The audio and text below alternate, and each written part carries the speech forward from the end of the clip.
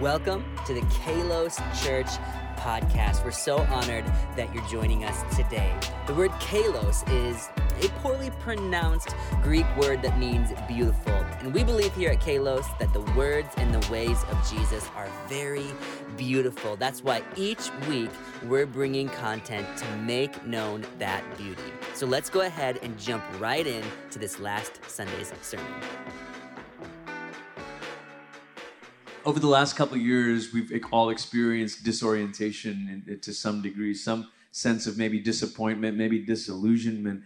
And when those things happen in life, one of the questions that arises is, well, where's God in the midst of this? How does Jesus respond to us in our moments of disorientation?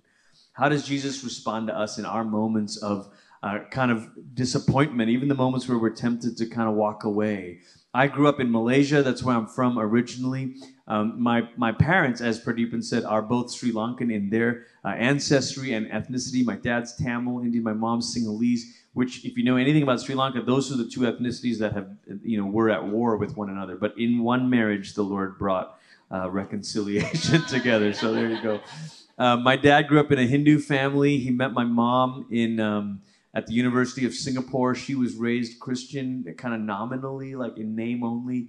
Or more, there were some things working there, but she knew enough to say, I'm not going to marry a Hindu. And so he said, okay, well, I'll convert. So most successful story of dating as an evangelism strategy, we don't recommend that. People don't, but actually there's obviously more to the story. The Lord was already at work in my dad's heart, drawing him to the love of Jesus. And so when I was 10, we moved from Malaysia to the Pacific Northwest, to Portland, Oregon, which is a city that only hopes to be as cool as Seattle.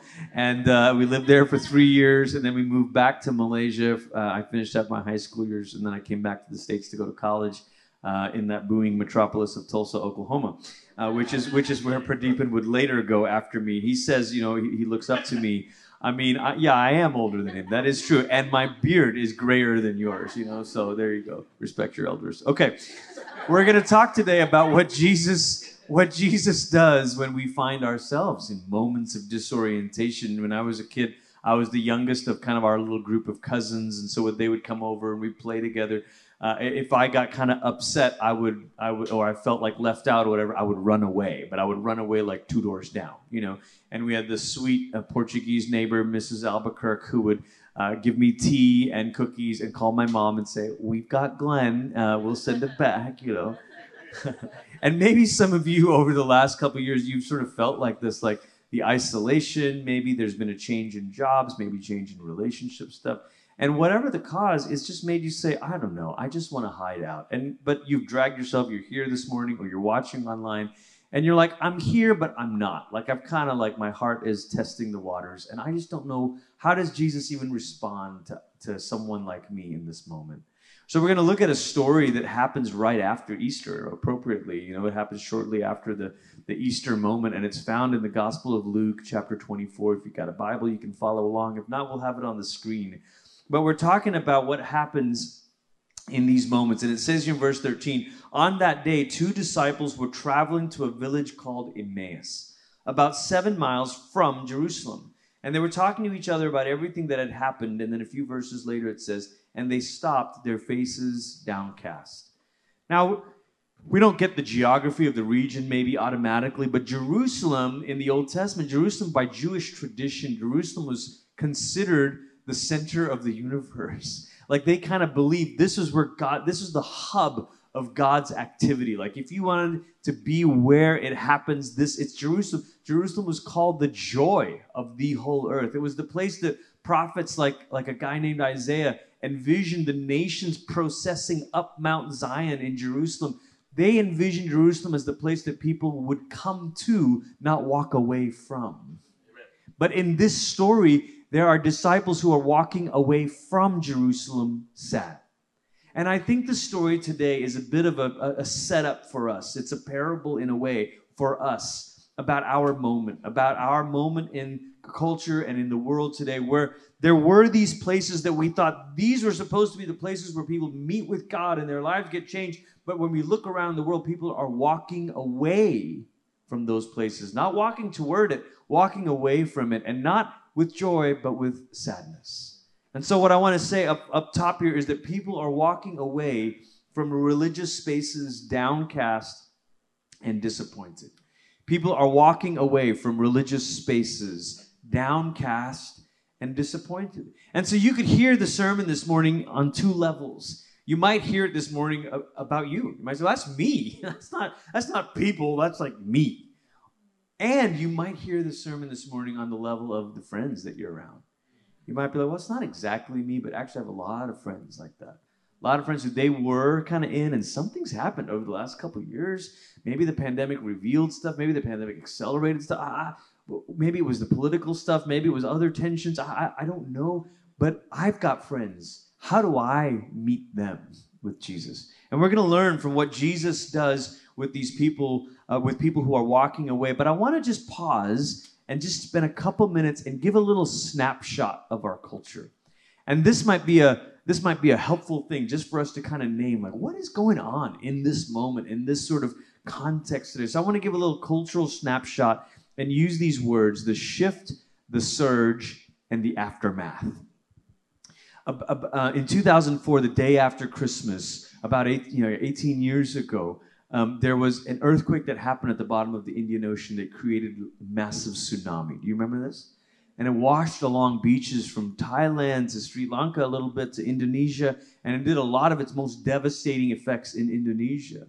And I remember watching it because this was in 2004. 3 years prior to that, my wife and I had honeymooned on some of those beaches because we had to go back to Malaysia for a second wedding reception thing. And we're looking at these images in Thailand or whatever, and we're saying, oh my goodness, what disaster. That I want you to kind of use this moment, and obviously there was a real tragedy that happened, and we don't want to diminish that. I also think it has this powerful potential to be an image for us about our moment. And think of the shift as those tectonic plates and the surge of floodwaters and then the messy aftermath. So what's the shift?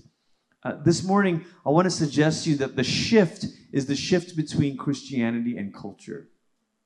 For 2,000 years, Christianity and culture have had an uneasy relationship. Sometimes it's had a very complicated, compromised relationship. You might even say, yeah, there were moments when this culture sort of took on Christian words and Christian confessions, but was it really? But here we are in our moment, especially in Western society, where it's like these two tectonic plates that are now, there's creating friction. Now, I know you guys, you're like, you live with volcanoes and tectonic plates, so you're like getting nervous about this metaphor right now, you know.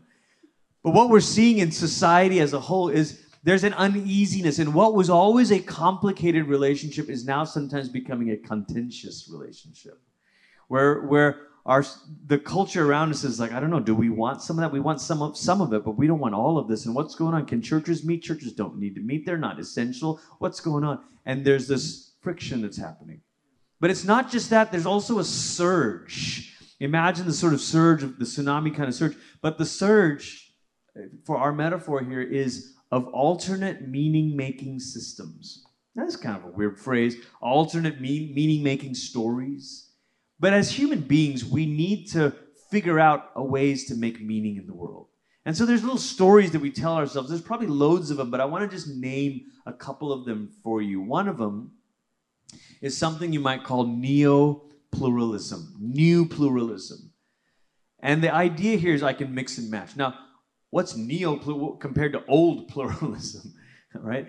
Original, the OG pluralism. I grew up in Malaysia, where about 45% of the country is Muslim, about 10% are Christians, and then the remaining sort of 45% is split between Buddhists and Hindus.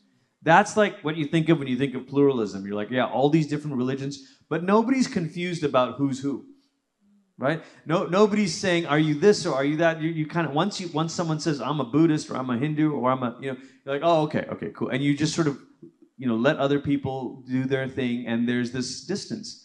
But in the West today, there's a new kind of pluralism that says you can actually mix and match. And so people think, oh, I like that Jesus-y stuff because he was really cool about the poor and about, but I like this stuff from Buddhism and I like this stuff from here. And we kind of just curate our own religion. That's what we're seeing in the world around us. I went to listened to a guy at a book society sort of gathering. He's a well-known, award-winning author, and he described himself as a Catholic Buddhist. He's like, you're just making up categories, you know? He's like, I'm Buddhist because I think we're all sort of connected to one life force, but I'm Catholic because I believe in the power of redemption. But with that, I mean, like that, those are actually contradictions, right? Because if reality is all of one fabric, then you can't distinguish between good and evil. But you have to have a distinction between good and evil if there's going to be redemption. But in his world, that didn't even make any sense. You just mix and match. But then there's a kind of neo-paganism. And what I mean by this is, think of old school pagans where there's idols. Paganism is where you can see the gods and you can control the gods. You can use them for your own ends. You know, so back in the ancient world, you need a blessing on fertility or victory or agriculture, whatever. You just pray to this one or this one or this one. Well, what do we do in our day? What are our kind of neo-pagan gods? Maybe it's the god of the state or politics. I live in a town with more military installations than any other city in America. Maybe it's the notion that there's a kind of militarism or nationalism. Maybe one of our gods that we can control is our economy, the market. And we're like, here's what I will use. This is how I orient my life. Or maybe it's technologism, not technology, but technologism, where we kind of elevate it and we say, if I want the sense of immortality, it's this that will get me there. And we take good things, but turn them into ultimate things because we've got to be in control. I live in the real world, man. And so people say, oh, you go to church, well, that's cute, that's nice, I mean, whatever. But how do you really make life work? Because I got to live in the real world. That's what we're seeing around us when people are walking away sad. Maybe a third kind of influence here is what you might call individualism, a hyper-individualism that just says, hey, it's my life. So I'll decide who I am. I'll write my own story. I'll determine my own identity. I will do all of these things. And hey, you can do that for you. And if that Jesus stuff works for you, if that makes you happy, bless you, man. It's awesome. Well, they probably wouldn't say bless you. They'll be like, more power to you, whatever. Like, you do you. So we've got all of these ways of, and what we're left with is this aftermath that is Christ-haunted and cross-pressured. That's just, those are some phrases that just kind of mean that there's like little hints of Jesus-y stuff around where people kind of, hey, shouldn't we care about the vulnerable and shouldn't we think about the oppressed? They want a little bit of the Jesus-y stuff, but they don't really want the whole kingdom of God. And so it's not, is it right to say that we're post-Christian? Maybe not, but we're kind of in this messy aftermath, like after the tsunami, where there's living and dead all around us. There's people who are cross-pressured. There are people who are pushed and feel like, I believe, but I'm so tempted to doubt. So tempted to lose my faith. Or there's others who are on the outside and they're like, I don't really believe, but I'm kind of curious about what might be happening.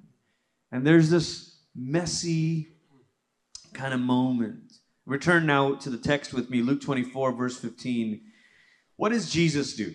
What does Jesus do when he finds people in the messy aftermath? When he finds people walking away sad. It says here, while they were discussing these things, Jesus himself arrived and joined them on the journey. I think this is so remarkable to me. Because all through his ministry, Jesus is saying, come follow me. Join me. And here he is after the resurrection. Like if there was ever a moment where Jesus could say, all right, come on, everybody, come see how good I look. Resurrection bodies. That was an Anchorman reference. I don't know if you caught it. Okay. Watch me glow. Come and see. And yet the risen Jesus goes lower than ever before. And he goes incognito and he joins these people on the journey. Like, hey, what's going on here? Jesus himself arrived and joined them. The first thing, I want to say three things today. The first thing, what do we do when we are trying to come alongside people who are disoriented? Number one, we join people on the journey. Or maybe phrase it this way. What does Jesus do when we are going through this kind of disorientation and disillusionment? Jesus joins us on the journey. He doesn't just say, well, talk to me when you get it figured out, man. He says, hey, what's going on? See, sometimes we think about Christian hospitality as we're ready for people to come to us. That's great. And Kalos, you are ready for people to come to you. But the Jesus kind of hospitality is also, I'm going to find you where you are. And I'm going to create these spaces where you're able to tell me what's happening in your journey. I love that about Jesus. Able to join people on the journey. As the story goes on, verse 18, the one named Cleopas replied, "Are you the only visitor to Jerusalem who's unaware of the things that have taken place over the last few days?" I wish there was some like modern paraphrase that would say, "Are you the only one who's been living under a rock?" And Jesus could say, "Well, actually, do I have a story for you?" And he said to them, "What things?" I love that Jesus is he playing dumb here? Like, what things? You know what I think Jesus is doing? I think Jesus is doing what sometimes counselors call the question that counselors say, what's the story you're telling yourself? Right? Like if you've had okay, this person hurt me, and you've got these events in your life, you know what we do as human beings? You have the events, but then you fill it in with the story. And you're like, well, I know why they ghosted me. It's because they don't like me anymore, or whatever. So Jesus is saying, I know the events, but what's the story you're telling yourself? And he gives them a chance to kind of say, and maybe this is what we need to hear. When someone says, well, God didn't answer my prayer, or this happened, or this happened, or this happened. And what's the story you're saying to yourself? Maybe he doesn't care. They go on, verse 19, it says, they said to him, the things about Jesus of Nazareth. Because of his powerful deeds and words, he was recognized by God and all the people as a prophet. But our chief priests and our leaders handed him over to be sentenced to death, and they crucified him. And here's the line that gets me.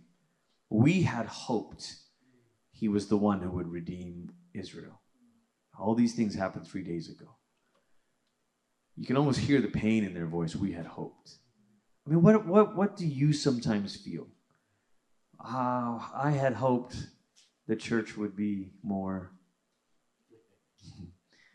I had hoped that I would, maybe what do you hear from people that you live with or work with? We had hoped that Christians would be, right?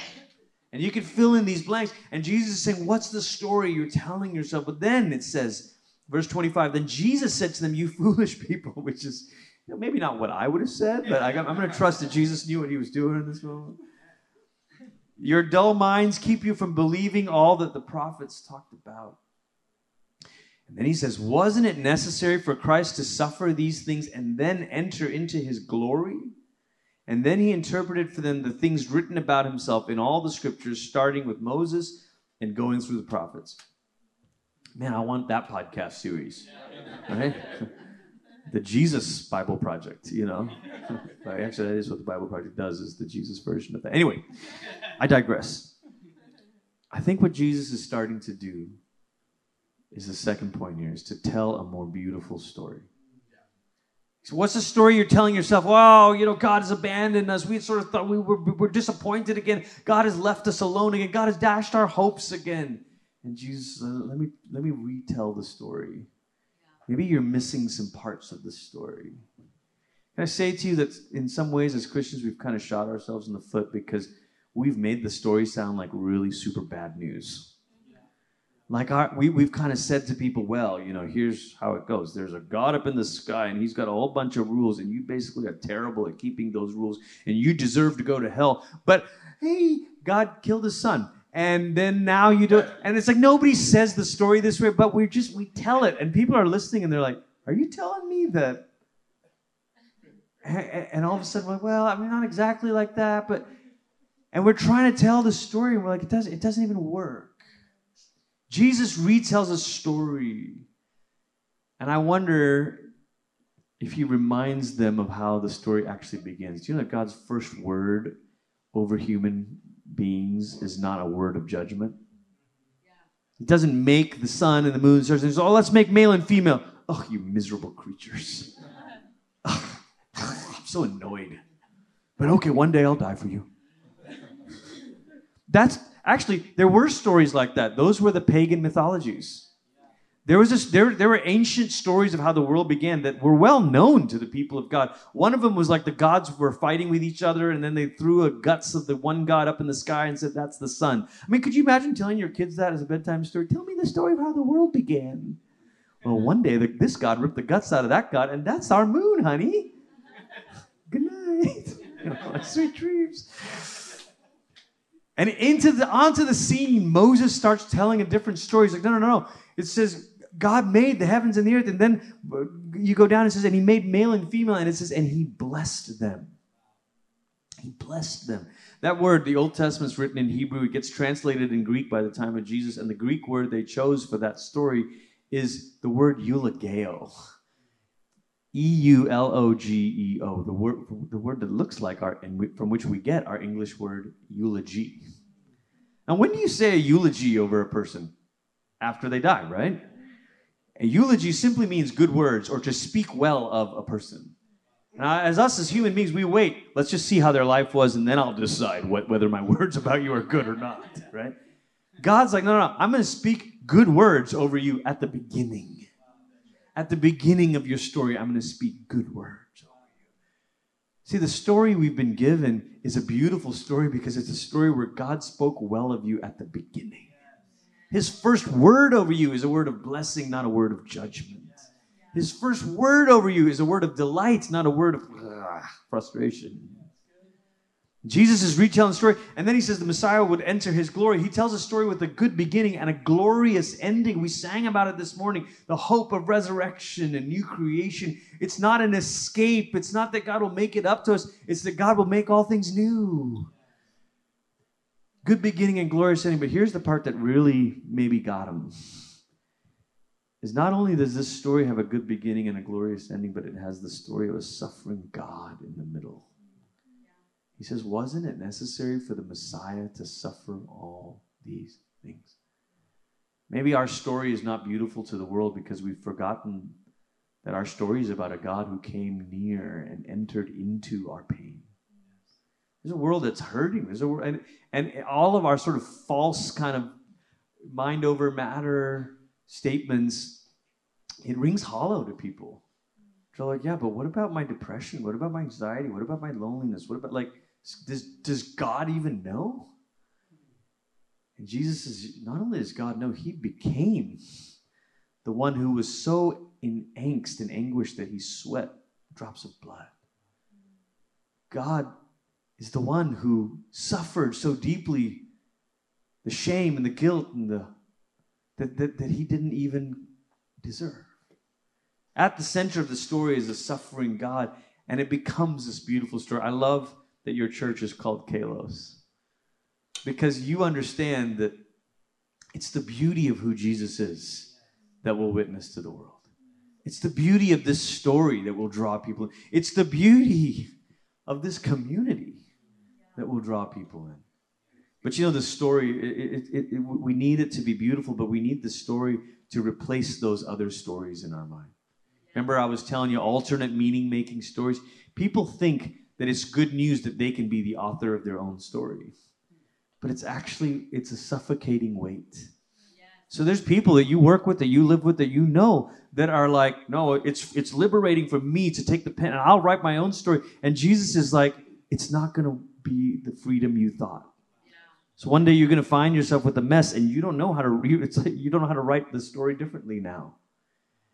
But there's one who holds the pen, the author and the perfecter of our faith, that he can write a more beautiful story than we ever could. My wife and I have been married for almost 21 years. We have 4 kids. Sophia's 17, Nora's 15, Jonas is 12, Jane is 9.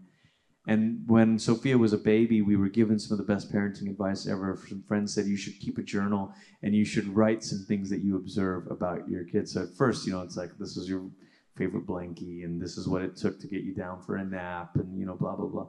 And as she got older, we'd write more, this is what we see about your personality developing, or this is what, And I think Sophia, when she was 4 or 5, I don't know how old her, she would stand on the kitchen table with a spatula and say that she's going to lead us in worship, And we're writing this in the journal.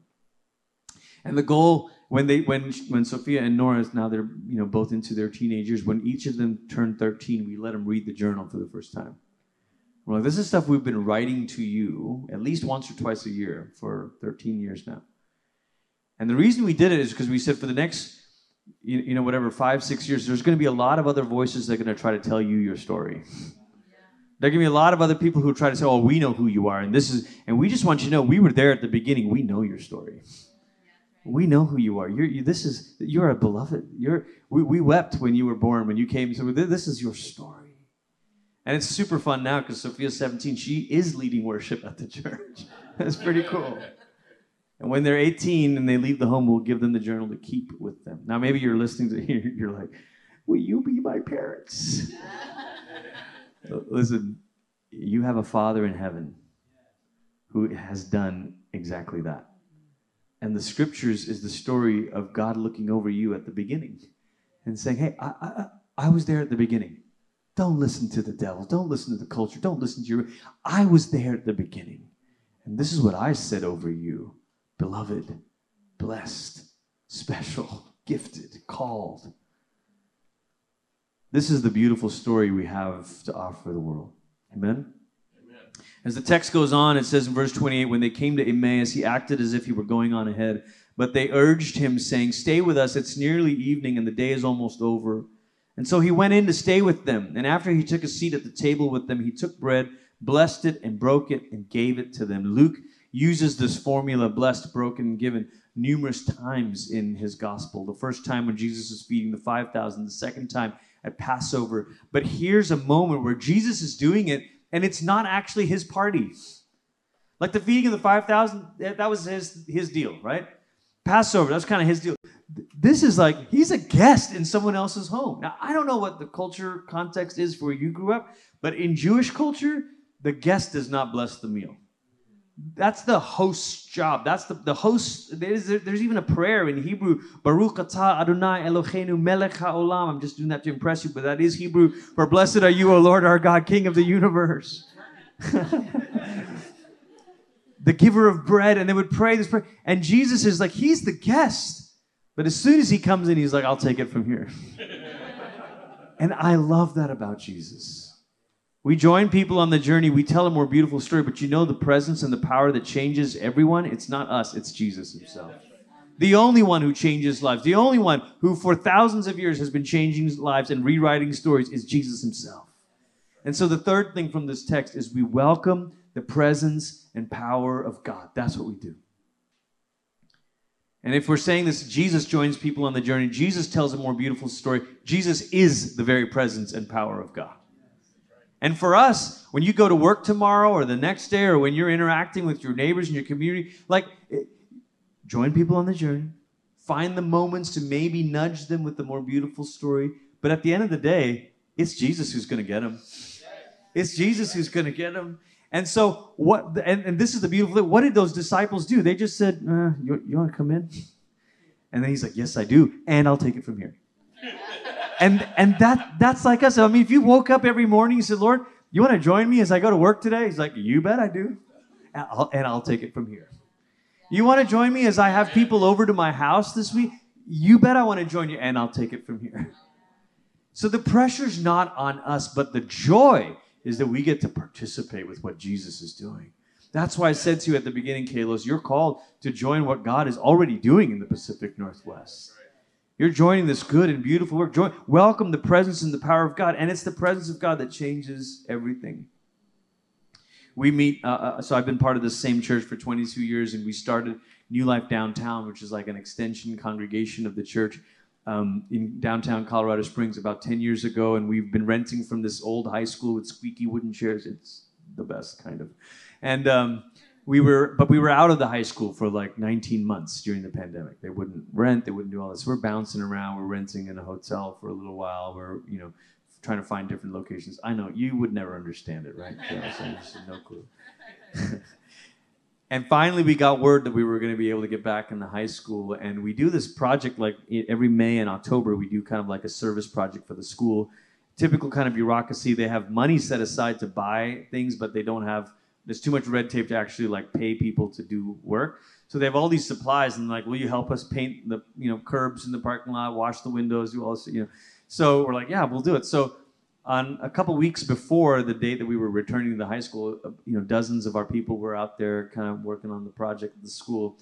And there's a facilities guy named Angelo, and he was talking to one of our volunteers, and he goes, man, we've missed you guys. I'm like, oh, really? He's like, yeah, it's kind of weird, but like when you're in here on a Sunday, we just kind of start on a Monday knowing that like, everything's going to be okay. He's like, but it's kind of felt dark without you guys. He's like we're missing a covering or something. We're like, huh, interesting. You don't say, you know. Like, that's the presence of God. That's the power of God. This is what Christians have that the world is dying for. I mean, imagine if you had to go to the ER for a broken arm or something. You're sitting in the ER and you're like, help! I need help! I need some treatment. And the triage nurse is like, oh, that's great. We have a new latte bar over here. And it's like really amazing. Would you like a latte? And you're like, no, I have a broken arm, you know? And like, I know, but, you know, we've got alternate milks now. Almond milk, oat milk, soy milk. What do you want? I've got a broken arm. I'm not here for the coffee. I'm like, okay, all right. Well, I also want you to know we have a jazz band over there. They're like amazing. Like they can do all the songs. And you're like, I didn't come for the jazz band. I came because I've got a broken arm. Listen, there's something that the church in every community has that cannot be found anywhere else.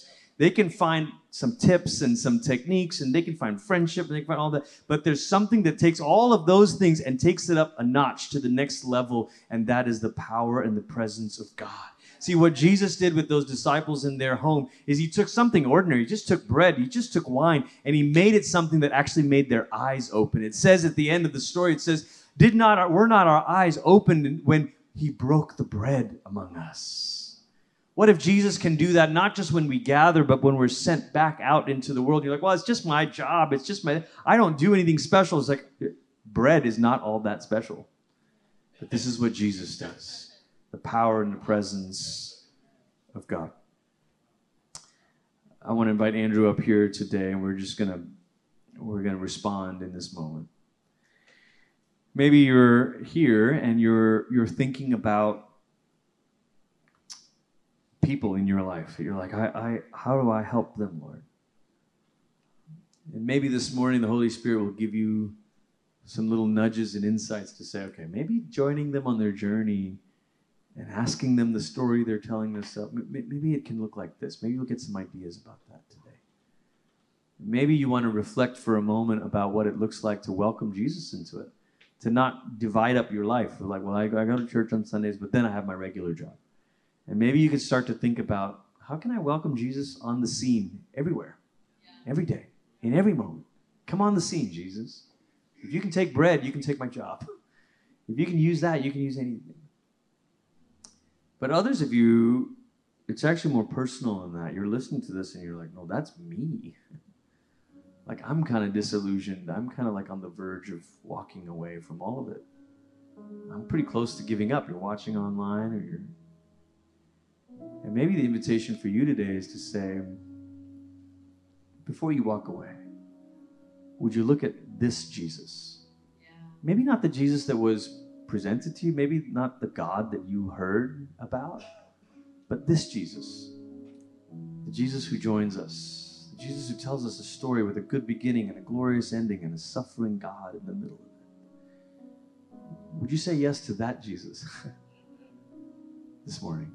So with your heads bowed and your eyes closed, this could be a moment where you respond for a minute.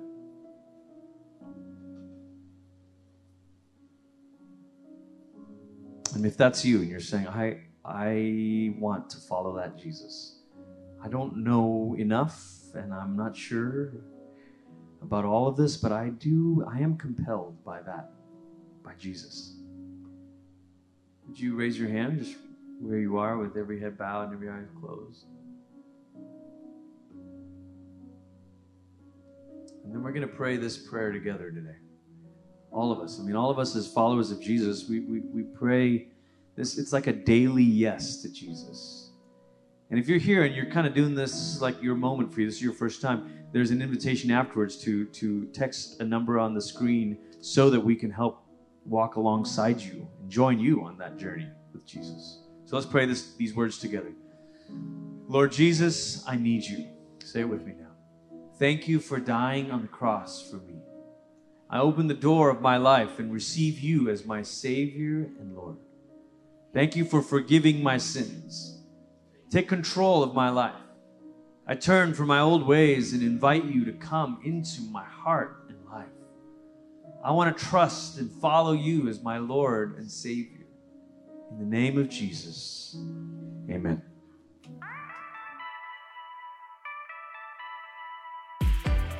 Thank you so much for joining us for the Kalos Church podcast. Hey, if you feel comfortable, we would love to see you and meet you in person. We meet at 9:45 and 11:30 every Sunday at the Hilton Garden Inn in downtown Bellevue.